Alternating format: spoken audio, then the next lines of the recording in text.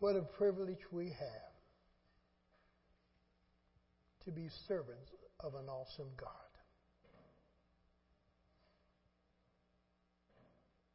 One who would love us, Lord, who are the unlovable and not worthy of your love. For even the angels asked of thee, why are you mindful of man? For we are a bunch of getters, that all we pray is, Lord, give me this, give me that. Take this away from me and give me health. Give me this and give me this. All we are complainers. It's too hot. It's too cold. I don't have enough of this or enough of that. I don't like this and I don't like that. Why are you mindful of us? And why do you love us so? That you would give your only Son for our life. That you would allow Christ to die for us. The angels could not understand why you loved us so.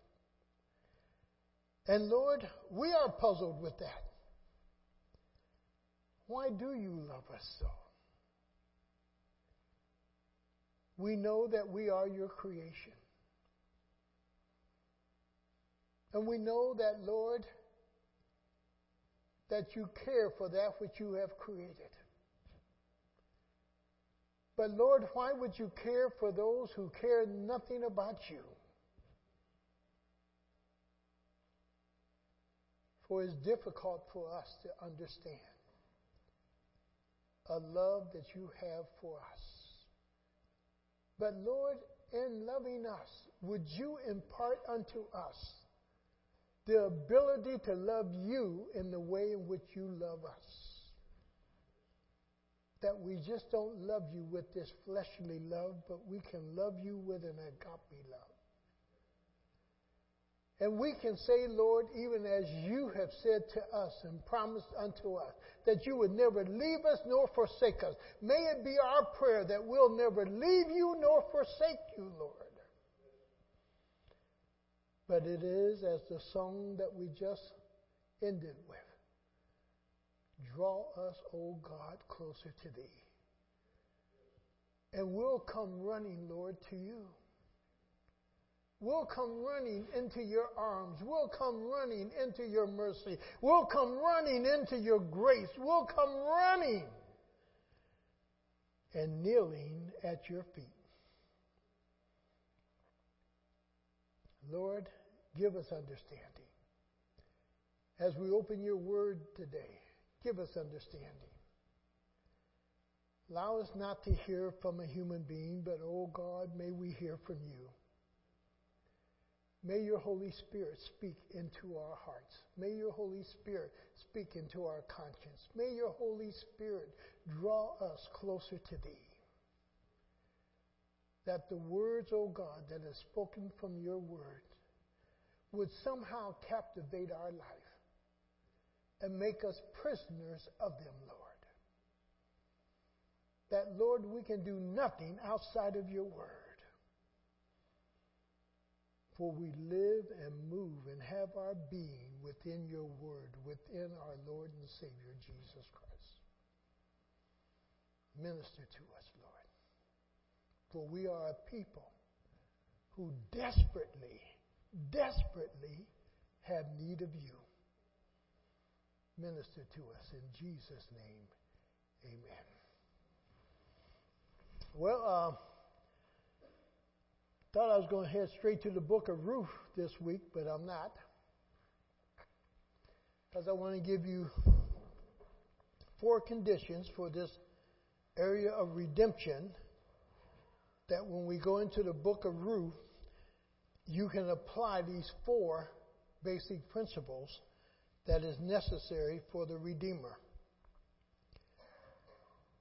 And when we finish with the book of Ruth, This last couple of weeks I've been studying on Israel. And we're going to look at Israel and try to answer the question, why is Israel in the position that it's in today? From a biblical perspective. We need to understand now there are two perspectives of that. And it starts with really who owns the land.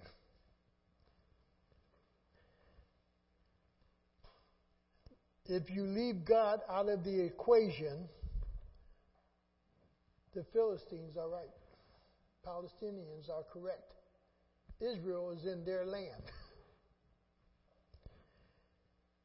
If you put God into the equation, then God gave Israel the land, and God owns all the land. He owns all the earth. But you have to remember, those who are fighting against Israel do not believe in the God that we believe in, and therefore they believe that Israel just took or stole the land, and it is not given by God. So that's just a little insight to where we will be going, because our first question will be that we want to answer, who gave Israel the right to be in the land? And we'll move from that point. And we're going to move to the point also. Boy, I never understood Israel as being the chosen people.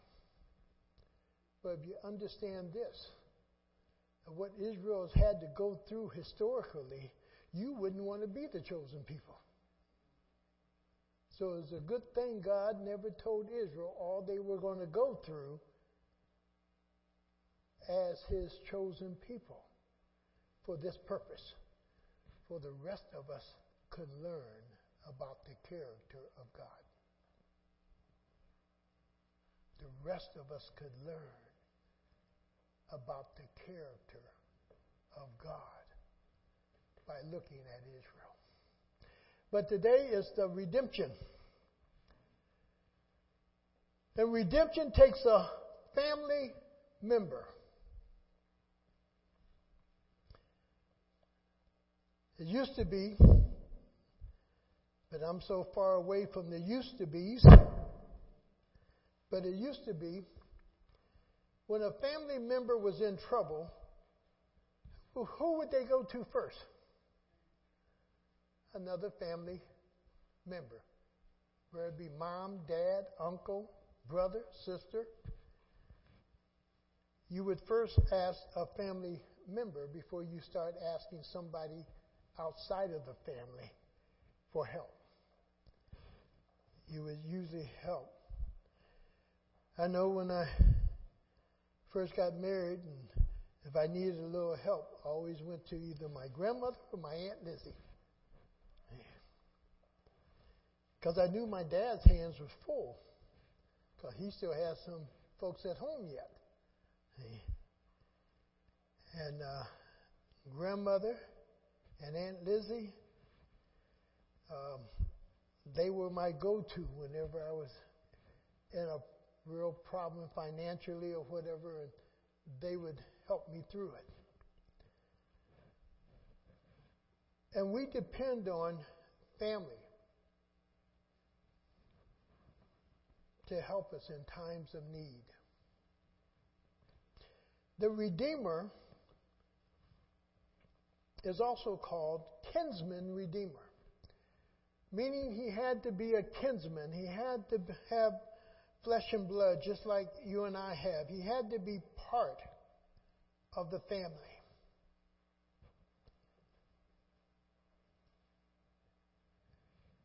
People need to understand this.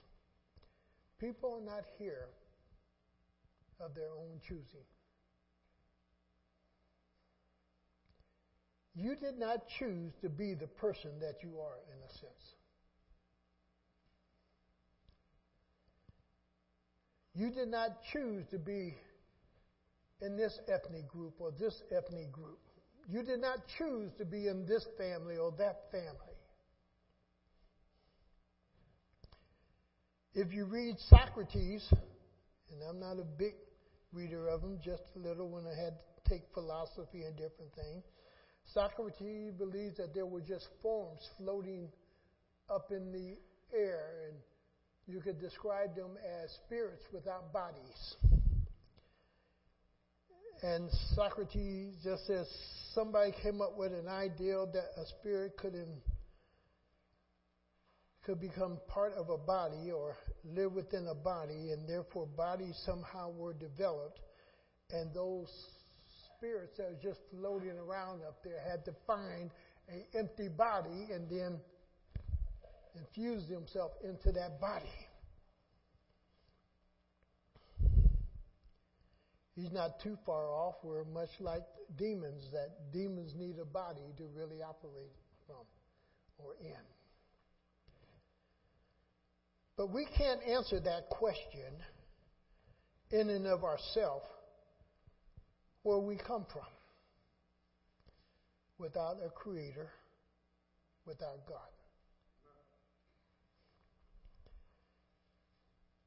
Nor do we really want to understand that we are inadequate to redeem ourselves or provide for ourselves. Man still thinks he can somehow be good enough to earn heaven on his own. He does not need any outside interference. He can do it. Man wants to believe that he is self-sufficient and that he can provide everything he has need of and everything he so desires. My wife and I were watching a report the other night on TV about Toledo and the shortness of water.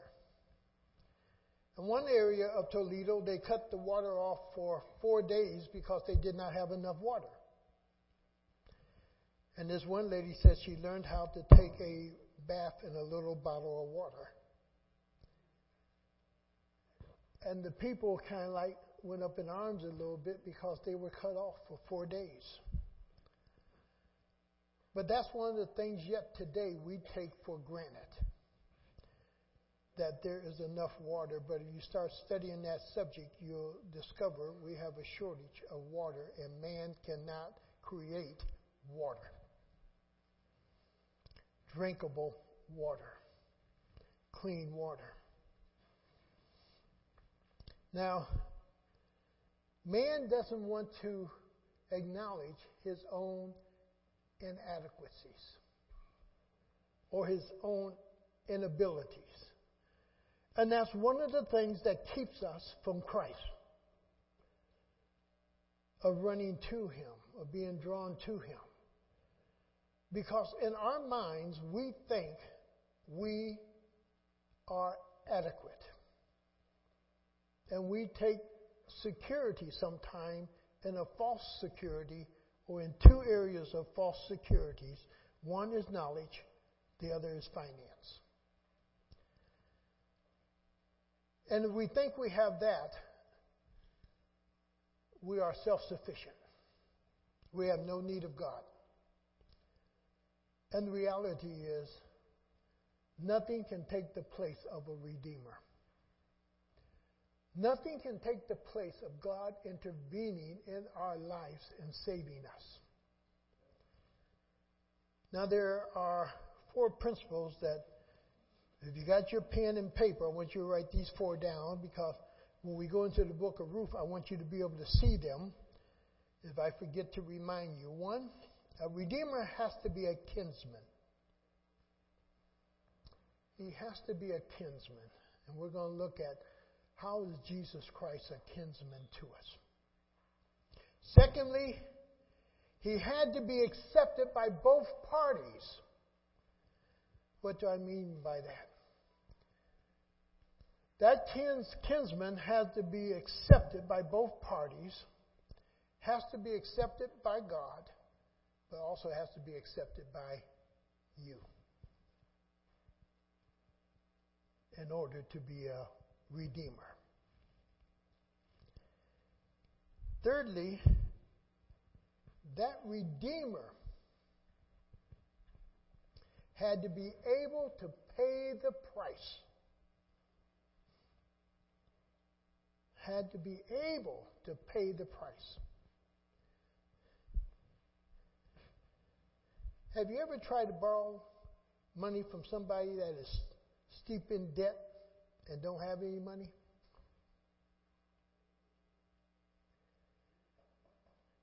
You don't borrow from somebody who has a lot of self-debt.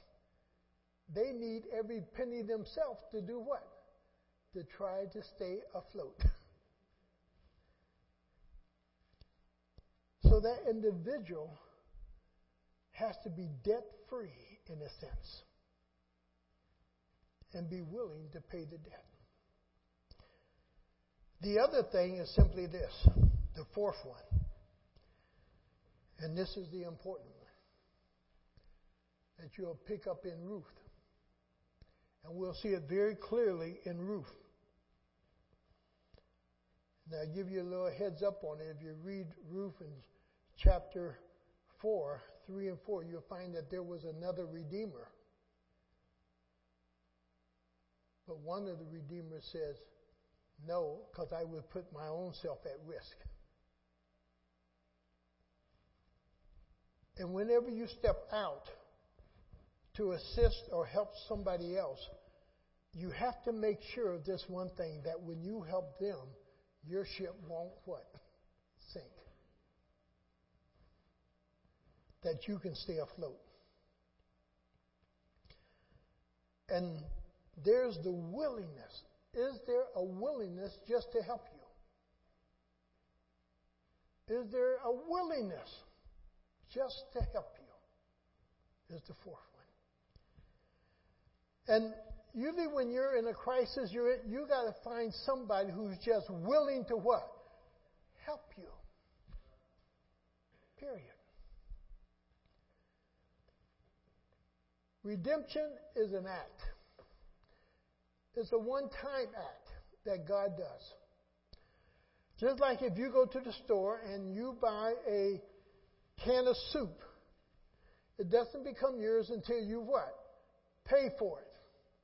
Now you can take that can of soup home and you can put it in your cabinet, and that can of soup may sit on the shelf for how long? Until you're ready to really use it. But it's yours. Why?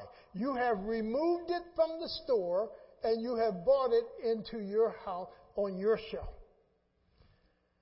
And part of redemption is removing you from one place of darkness into His light. He purchased you to remove you from your present position to place you in another position.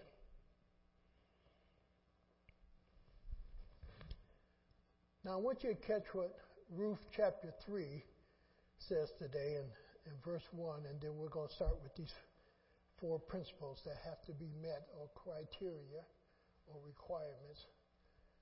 But in Ruth 1, I want you to catch what she's saying here. Naomi is saying this to Ruth. And she says, one day Naomi, her mother-in-law, said to her, my daughter, should I not try to find a home for you? Understand something here. Should not I try to find a home for you? Ruth is a what? A Moabite, not an Israelite. She had different gods, and now she's over in Israel. And Naomi, her mother-in-law, said, should not I try to find a home for you? Trying to find a home for somebody who is totally the opposite of the place where they're at. And Ruth has to be willing now to forsake all of her upbringing, all her gods. And that's why she tells her mother-in-law, Ruth, your God will be what? My God. And she also tells her, where you die is where I will die. And this woman had to totally change and be accepted with a group of people that would normally want to reject her and deny her.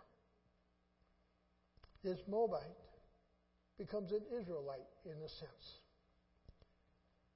And the one who redeems her is an Israelite. But I want you to catch what she says. Should not I try to find a home for you? And I want you to think of God for a moment.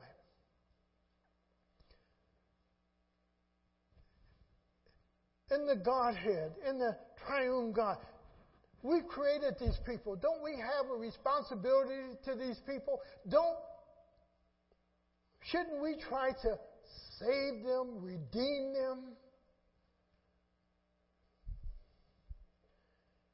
And in that council of the Godhead, the answer we know is yes. The person is Jesus Christ.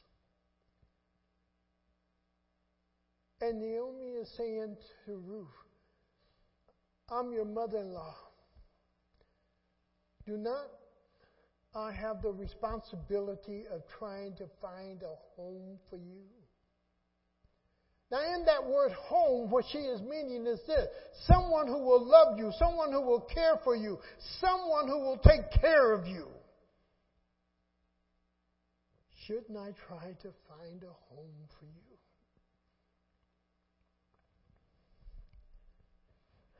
Look what the other part of that little verse says. My daughter, should I not try to find a home for you where you will be well provided for? Well provided for. Well provided for. Understand this. If you are in Jesus Christ, you are well provided for. You are well provided for. And God took the responsibility to find us a home where we would be well provided for in the person of Jesus Christ.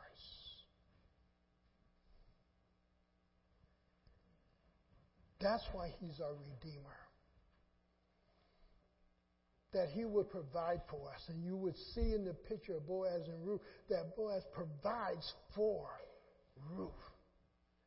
And Ruth even asked him the question, why do you do the things you do for me and I'm a Moabite? Why do you do these things? And we can ask Jesus Christ the same question. Why do you do the things for me individually? If you really have a personal relationship with Christ, why do you do these individual things for me? And I'm so unworthy of them. Yet you do them. He takes the responsibility to provide. Not based on whether you're worthy or not worthy, but He provides. He even provides us Himself. The song we sung started off, I give myself away. Isn't that what Christ did? He gave Himself away that we might have life. He gave Himself that we might have life. He had to become a kinsman. What does that mean? He has to leave heaven. He has to put on flesh and blood. He has to come down here amongst sinners and become like one of us in order to be a kinsman, a part of the family. Go to Hebrews chapter 2. Hebrews chapter 2, 10 through 14. Now, I don't want you to take the word brother going too far. some have, yes, Jesus identifies himself as our brother.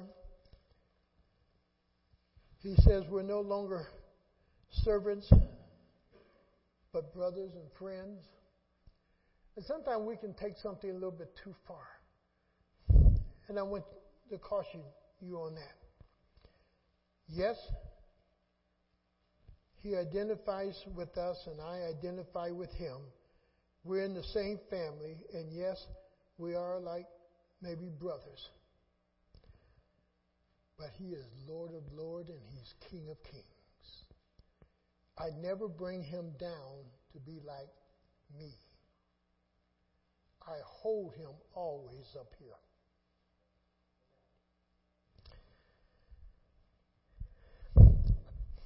My grandson asked his mom a very interesting question. Kevin asked his mom, "Mom, what's the meaning of incest?" And she told him when brother or sister or father or mother or somebody like that have a relationship. That's incest. Then Kevin invented a new word or something, but Kevin said, "Well, we're all ancestors, aren't we?" Because he said, "Mom, if we're all from Adam, aren't we all brothers and sisters?"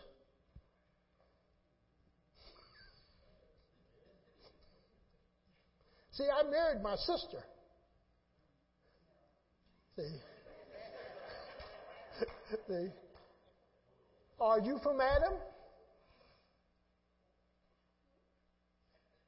And I'm from Adam. We get stuck there, don't we? But what he was doing, he was thinking through a biblical issue. And in his mind, we're all brothers and sisters. That is correct. Because we all come through the line of who? Adam, according to Scripture. And when she's in my office, she said, "Grandpa, how do I explain it to him?" I said, "You follow Scripture. We are all brothers and sisters." He is correct in that. But also bring out the point. Yes, most likely, Adam's sons married their sisters. If that's all the creation, or you have to add other people there. So whoever they married had to come through Adam and Eve also. So sometimes these kids think they can think deeply than what we do. You know. And I said, but what you need to look at, if you remember, and take him through what we call the royal line of England, of Germany. They married first cousins, keeping royalty out of the hands of the lower group. But we found out, or we discovered, if you marry too closely, you have mental problems. You struggle with different issues if you marry too closely. So law was established that you could not marry unless you were at least, I think it was the fifth person out in your family, cousin or wives. That those genes wouldn't war with each other or fight with each other or whatever. So I said, you got to take history showing one part, but you also got to show him why law said, boy, you don't marry your first cousin. You don't marry your sister. You don't marry your brother. But he is correct. We're all brothers and sisters because we all come forth from who? Adam. And if you deny that, then you're not staying with what Scripture teaches. So in that position, he has you trapped if you're going to stay with Scripture. We all come from Adam. And in that sense, yes, we all are brothers and sisters. It would look odd to see Vic Jr. marry his sister Liz, wouldn't it? Oh, you were listening. Hey, we would all be a little disturbed with that. But the woman he married is his sister. If she comes through the line of who? Adam. But there's a distance there. Not a closeness, but a distance. Go with me to Hebrews chapter 2, verses 10 through 14. Took a long time to get here. Look what he says. And by that will we have been made holy through the sacrifice of the body of Jesus Christ for all. And by that will we have been made holy through the sacrifice of the body of Jesus Christ once for all. Day after day, every priest standing and performs his religious duties again and again. He offers the same sacrifice, which can never take away sin. That Old Testament sacrifice. It covered it, it didn't take it away. Verse 12. But when the priest had offered for all times one sacrifice for sin, he sat down.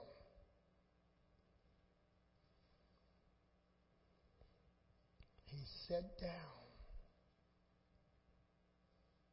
at the right hand of God. He sat down at the right hand of God. Since that time, he waits for his enemies to be made his footstool, because the one sacrifice he has made perfect forever those who are being made holy.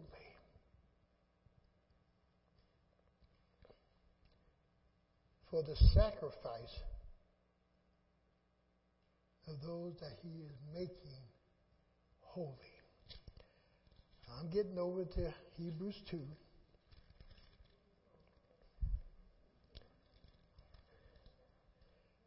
Come back to that verse 10 again. And bringing many sons to glory. Bringing what? Many sons to glory. It was fitting God, for whom and through whom everything exists, should make the author of their salvation perfect through suffering. There's his death. Both the one who makes men holy and those who are made holy are of the what? Same family. They are of the same family. The one who is holy and who's making us holy, we are of the same family. So Jesus is not ashamed to call them what? Brothers. Because we are of the same family. I will declare your name to my brothers, Jesus is saying. I'm going to proclaim the name of the Father and the work of the Father to my brothers. In the presence of the congregation, I will sing your praises. And again, I will put my trust in him. And again, he says, here am I. And the children, here am I. And then the children God have given me. Who are the children? That's us. Those who are saved, Jesus said, the Father has given them unto me, and no one can snatch them out of what? My hand. Here am I, and the children God has given me. Since the children, in 14, since the children have flesh and blood, catch this now. This is the Redeemer. Since the children have flesh and blood, He too shared in their humanity. Have you ever heard the little statement, the family of humanity? What are they saying? All human beings are but of what? One family. One family. And that's what he is saying here.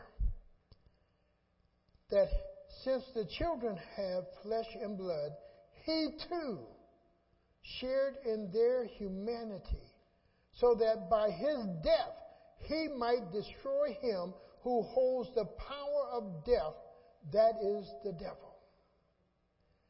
But by him taking on humanity, he became part of our family of humanity, and therefore making him a kinsman to us, which allows him then to be our kinsman redeemer, because he is in our family.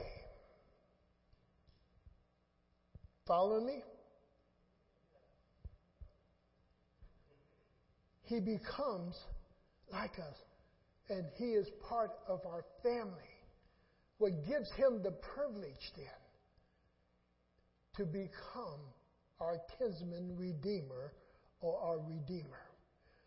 Because one of the principles of redeeming is that you have to be part of the family. And he is. Go over to Acts 20:28. Acts 20 and verse 28.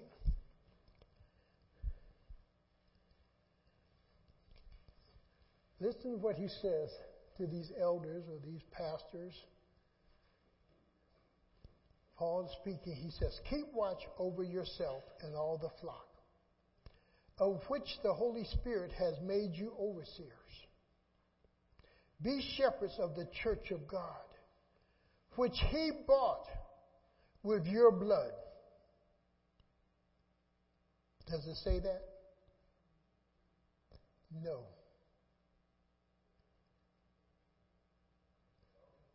Which he bought with his own blood. A redeemer has to be willing to pay the price. The wages of sin is what? Death.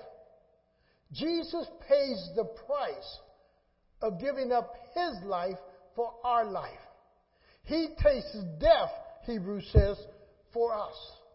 That we would not have to taste the pains or the agony of death. And the wages of sin, God says, is death. So he forfeits his life that we might have life. He gives his life and he dies on our behalf. And that's what it's meant. He says he bought with his own blood. Bought is the redemption action that is taking place. He bought. He just didn't grab us out. He legally, in a sense, bought us back into the family of God. He bought us for a purpose, to take us home with him. How many of you buy something, purchase something, and leave it on the counter? Once you have paid for it, you take it. You take it with you. And that's why he's using that word bought. It's the Redeemer. He has paid for us. And He has every right to remove us from darkness over into light where He is. He has every right to take us from the marketplace to where He wants to take us to. He has every right. He bought us with His blood. Ephesians 1:7. Ephesians 1, verse 7. He says, in Him we have redemption. In who? In Jesus. In Him we have redemption. Through His blood. Through His blood. The forgiveness of sins in accordance with the riches of God's grace. He's bought us. Revelation 5:9.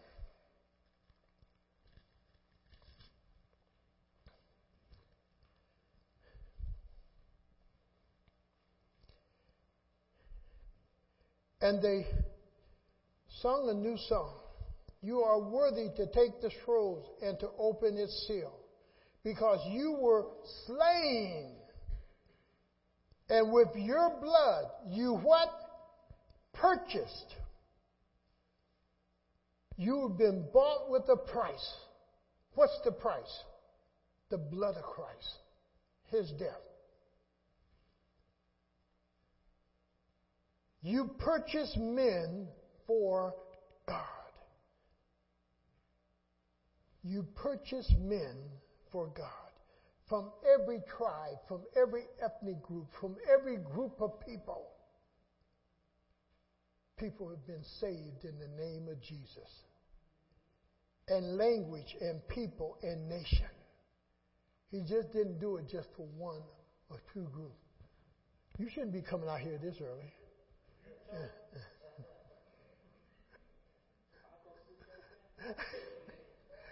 And that whole process, let me get my glasses so I can see the clock up there. The whole thing is that, boy, He bought us. He bought us with a price. That's number one. Number two, He had to be accepted by both parties. Had to be accepted by God, had to be accepted by us. Follow me very quickly as we go through these other three steps. Go to Matthew 3:17. Is that clock right? Is it really quarter after? Somebody, the devil will cheat you every time. 3:17. Matthew 3, verse 17.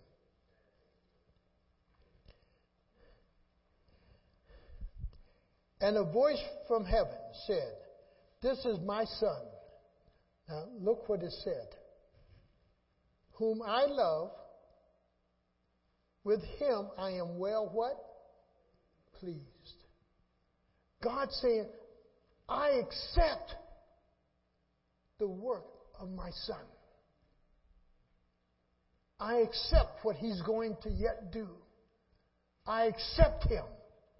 I am well pleased with it. Which allowed Jesus to say at the end on the cross, it's finished. I've paid it.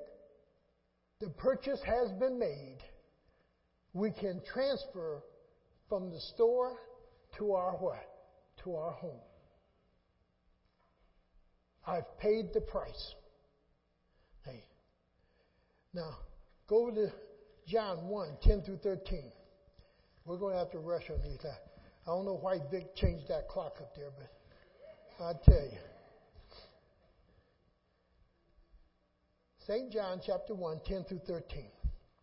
He says, He was in the world, and through the world was made through Him. Though the world was made through Him, the world did not recognize Him. He came to that which was His own, but His own did not what? receive Him. Now understand this principle here. God could have made you receive it. But God didn't make us receive Jesus Christ as our Redeemer or our Savior. He gave us a choice. We could say yes or we could say no. Look what he says here in verse 11. He came to that which was his own, but his own did not receive him. Yet to all who received him, to those who believed in his name, he gave the right to become the children of God. Everybody didn't reject him. Everybody didn't reject. Many received. And because they believed and they received, then they were given the right to be transformed or transferred from the store to the home, from the world to heaven. From your present position in life as being lost to a position of being found. And he says, boy, he gave them power to become the sons of God. You just don't become a son of God on your own. You just don't become. Now, hear me, and I got to be clear on this. Just because you say yes does not give you the power to become the son of God or a daughter of God. Just because you say this little prayer doesn't mean it's a starting place. But understand this. The real ability to become a child of God, a son of God, or a daughter of God, is the power that is released from Jesus through the Holy Spirit into your life, that you live in such a way that it declares you are.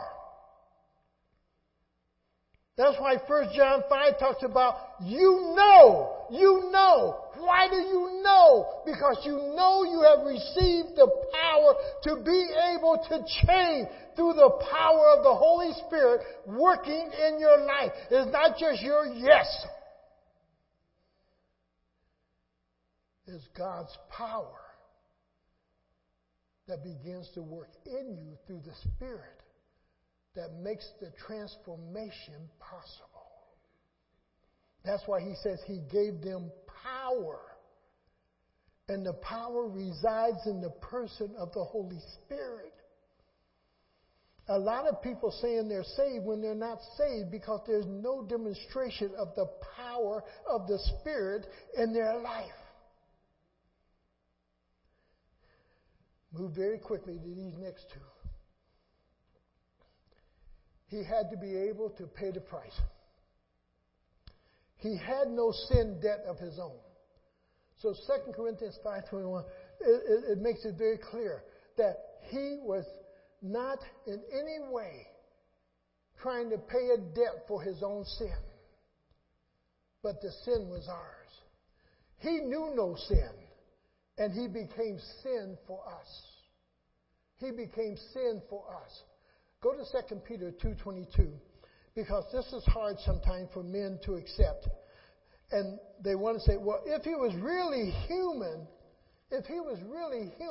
he had to at least had the possibility to sin. No. Why? He was God. God cannot sin. And as God says, I have no need to lie. So in chapter 2 and verse 22, he says, he committed no sin, and no deceit was found in his mouth. He could not have sinned. He had no debt to pay for himself. He paid our sin debt, not his. The fourth one, he had to be willing. Just go to Matthew. The other verses are there, but go to Matthew chapter 20.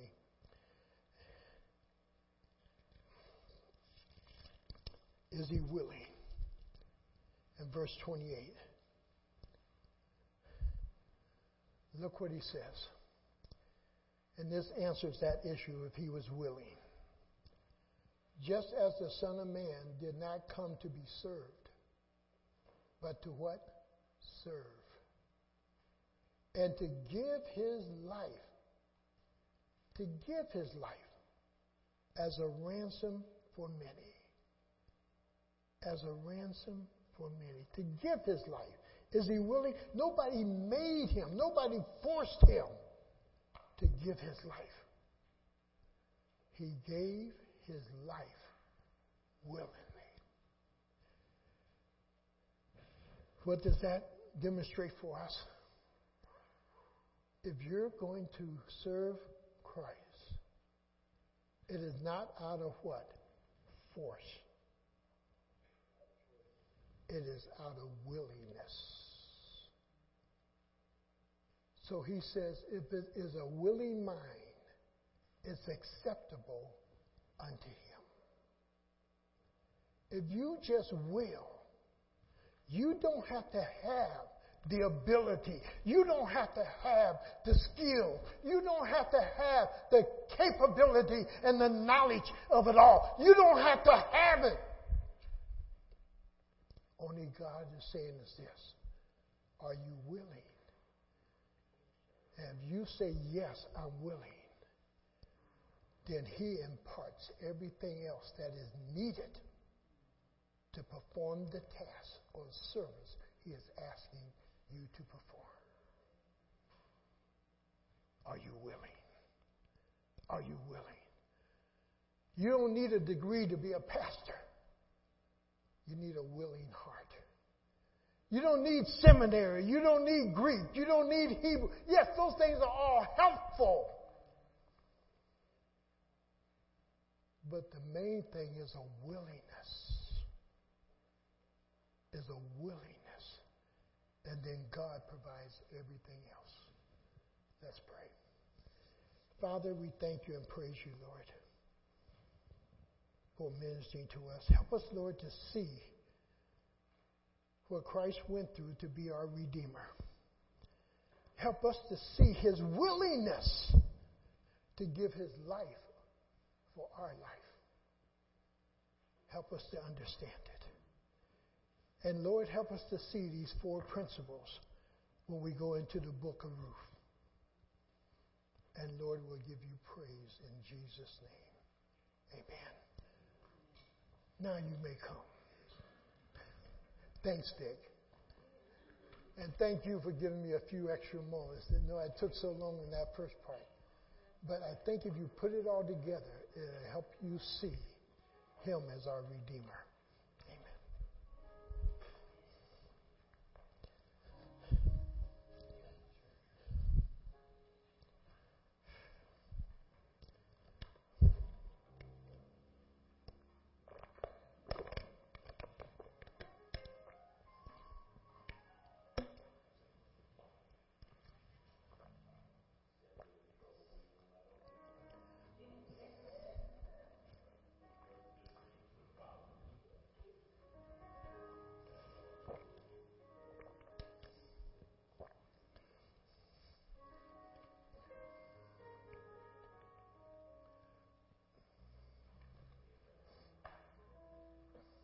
They get out of here late. Don't blame me.